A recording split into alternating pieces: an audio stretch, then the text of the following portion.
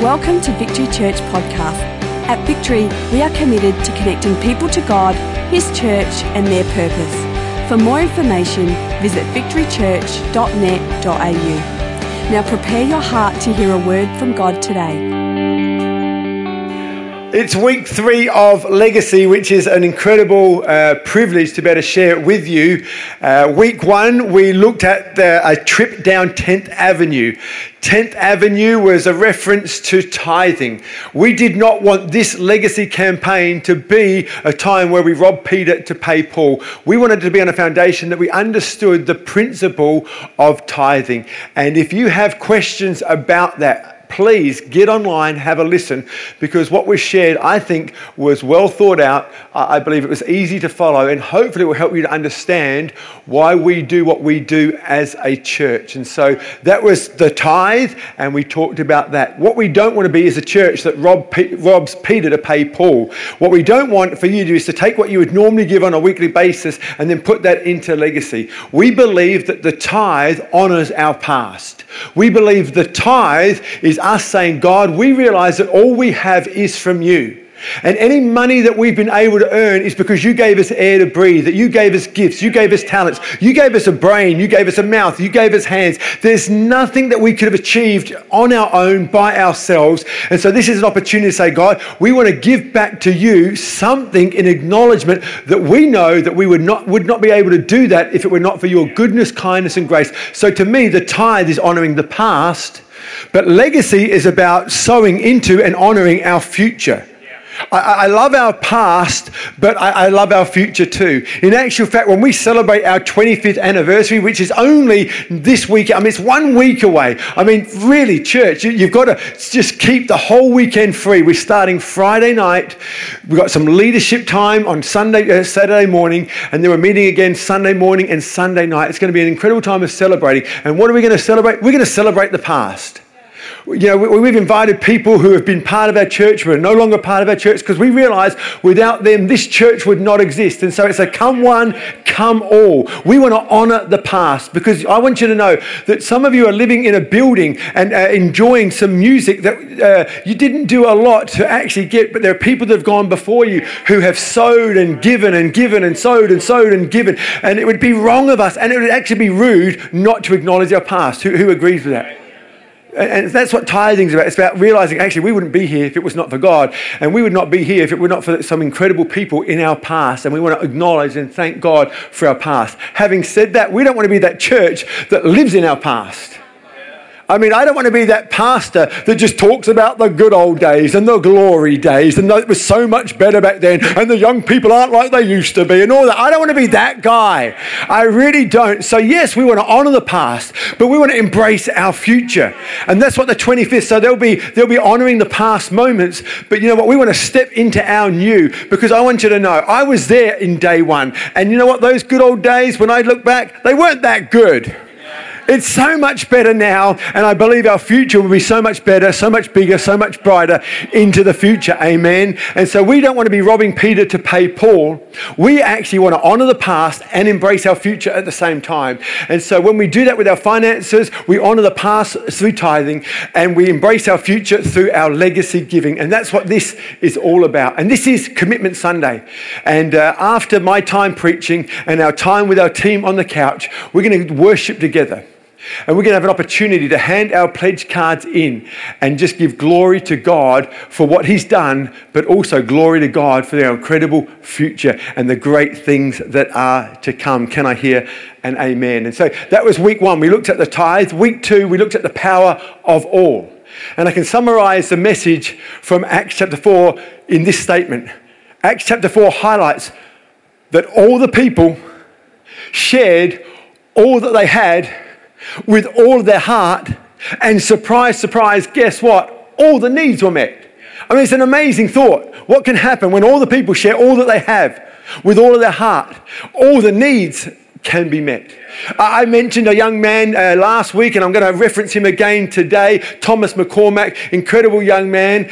He's just celebrated buying his first piece of land to put his first home on. I think that's incredible, and that's worthy of a round of applause. I mean, well done, Macca. 19 years of age, setting up your future at such an early age. Incredible, incredible. But you know what's also incredible about his journey is that he's a young man who's been tithing. He knows what it is to tithe, and yet he's still been able to have money for his future. It's an amazing thing. He's tithing, but I also know this to be true, that he's been praying about what it is that he can give to legacy. And 19 years of age, young man, has a block of land, wants to build his first home. He's a tither. He's actually praying about how he can give. But the early church not only shared their finances, they shared their lives. They shared their time, their talents, and their treasures. And this young man is a builder by trade. That's his apprenticeship. And so the last 3 Saturdays now, he's been here at the church. And a lot of what you're seeing take place by way of changes in the cafe is because of this young man, not only giving of his finances, but giving of his time, the last 3 Saturday mornings, but also of his talents. What he's able to do that I can't do, and many of us others can't do, he's putting and applying his trade. And so I just want to say, well done, well done, well done. Come on, let's give Macca a round of applause. I love it. Just modeling what we spoke about last week. It's amazing what can take place when all of the people share all that they have with all of their heart. All the needs can be met. Amen. And so I want to share very quickly this morning a thought that I've simply entitled, For Their Sakes. This is going to set up our couch moment, for their sakes. Everyone say, for their sakes. 2 Corinthians chapter 8, if you would, turn with me, reading from verse 1. It says, and now, brothers and sisters, I want you to know about the grace that God has given the Macedonian churches. In the midst of severe trial, their overflowing joy and their extreme poverty welled up in rich generosity. For I testify that they gave as much as they were able, and even beyond their ability, entirely on their own. They urgently pleaded with us for the privilege, of sharing in this service to the Lord's people. And they exceeded our expectation. They gave themselves first of all to the Lord, and then by the will of God also to us. So we urged Titus, just as he had earlier made a beginning, to bring also to completion this act of grace on your part. But since you excel in everything, in faith, in speech, in knowledge, in completion, earnestness, and in love, we have kindled in you. See to it that you excel in the grace of giving. Paul goes on to say in verse 8, I'm not commanding you, but I want to test the sincerity of your love by comparing it to the earnestness of others. For you know the grace of our Lord Jesus Christ, that though he was rich, yet for your sake he became poor, so that through his poverty we might become rich. I love what Paul, the author of this letter, does. Paul is the apostle who wrote much of the New Testament. And to encourage the church to give, he does a few things. And I want to highlight 3 things that Paul does when it comes to encouraging and explaining and bringing the church on the journey when it comes to giving. Because this is what I know. When it comes to church and the money, people get really funny. Have you noticed that? People get really concerned when you talk about church and money. And Paul does a few things that are really skillful, wise, and hopefully helpful when it comes to this issue of giving. And the first thing he does is he shares a testimony. He says, I want you to know about the Macedonian churches. In other words, he uses the example of other churches to motivate other churches, not manipulate other churches. I want you to get this. He uses other churches to motivate other churches, not manipulate churches. He uses their testimony as an incredible example for other churches to follow. You see, when it comes to giving, there's a few responses. You can not give. That's a response. I wouldn't say it's the best one, but it's a response when it comes to giving. You can choose to flat out, I'm not going to give. Or you can give according to your income, and you can give, based upon what's left over. Or you can give, like the Macedonian churches, in faith. Paul says they not only gave, but they gave beyond their ability. In other words, they added faith. They added super to their natural. In other words, they realized this is what we can afford, but going to God asking him to speak to them, recognizing the great need. They added faith to their natural, and the supernatural power of God was released. The Bible says it this way: without faith, it's impossible to please God. And that's why we've been saying, church, we don't want this to be a flippant, whimsical filling out of a card. We've been asking you to think about, pray about. We've spent some time praying and fasting as a church so that it's not just what can I afford? It's not just what's left over.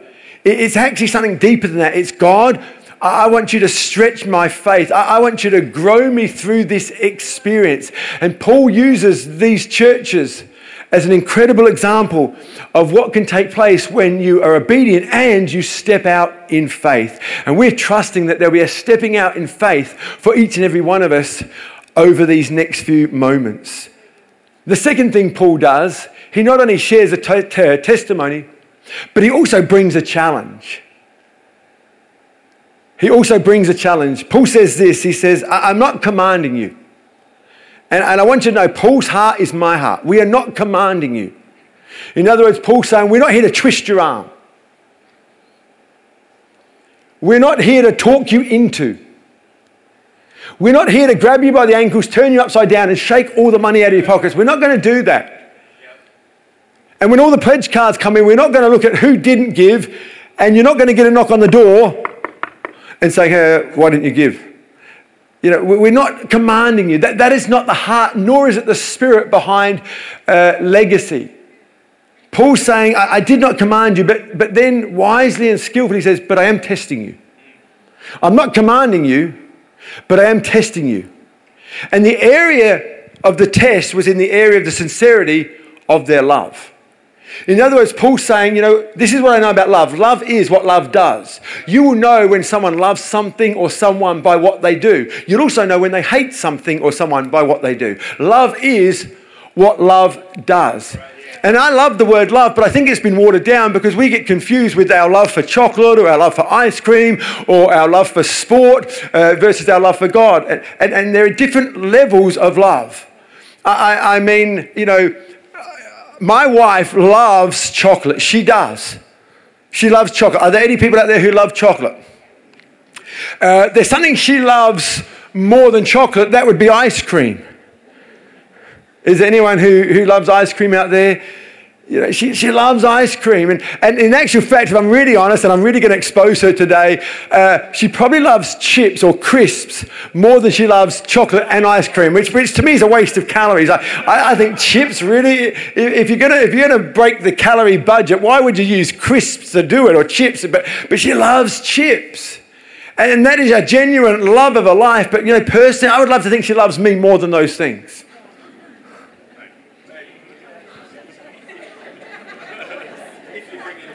Just talk about it among yourselves.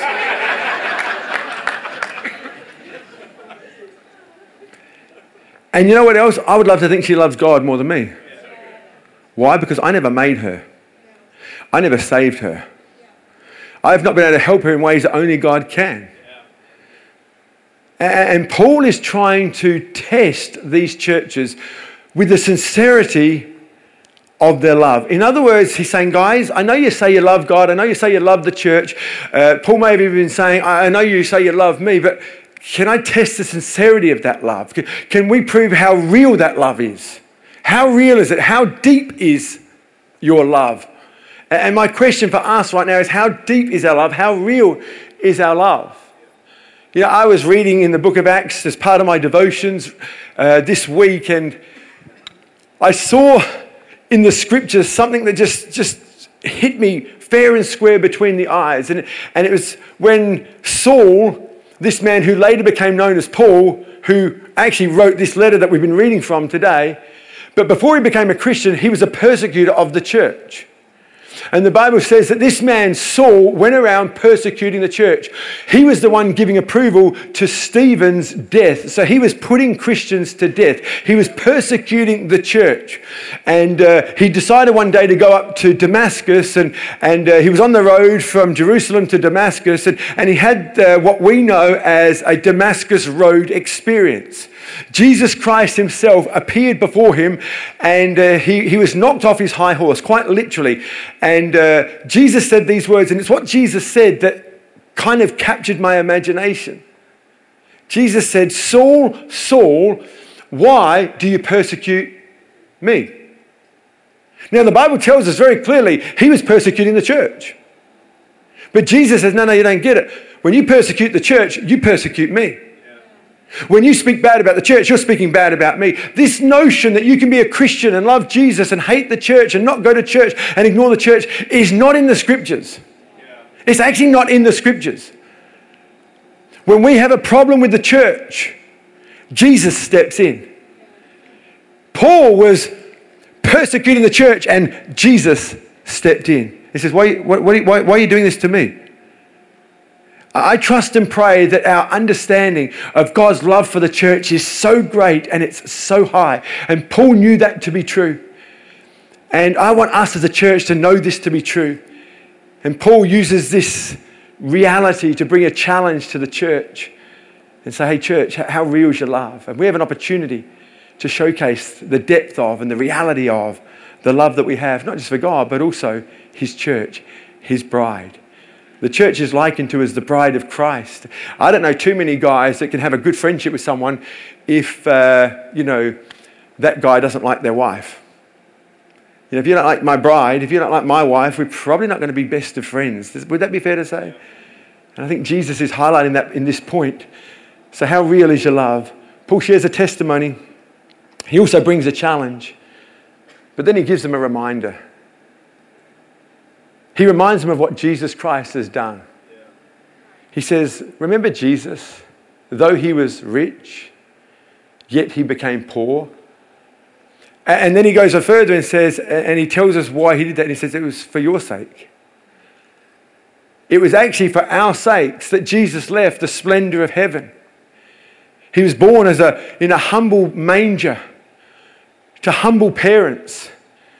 He lived some 33 years. He was abused and accused and died a horrific death. He died and rose again. He did all of that for our sake. None of that was for his sake. None of that was for his sake. It was all for our sake. And Paul's saying, don't forget ever what Jesus Christ has done for you. You see, this is what servant leadership is all about. And Jesus modeled it better than anyone, is that we do it for others. You see over and over again, Jesus doing things for other people. 80% of serving doesn't benefit you. And if we are to embrace a Christ life it's to embrace a serving life. In my heart, my desire would be to see every person that calls Victory Church home using their God-given talents and gifts and willingness just to serve in some capacity. You may look at a church of this size and say, it seems like everything is taken care of. And in measure, you would be right. But wherever it's being taken care of, it's because people are working really hard. And people that are working really hard get tired, and tired people need a break. And so when we serve, we're actually giving people a break. And the serving is not about us. I want us to remember this next time we come to church and come a little bit later because we think, I don't like that song, or I don't like the fast songs, or I don't like the loud songs. You know what? The last time I checked, worship isn't about you. Correct me if I'm wrong. Worship is actually to God. It's not about you. It's not about you. It's not about me. It's actually about him. It's all about him. And Paul is using this as a reminder to say, come on, guys. Remember what Jesus Christ did for us.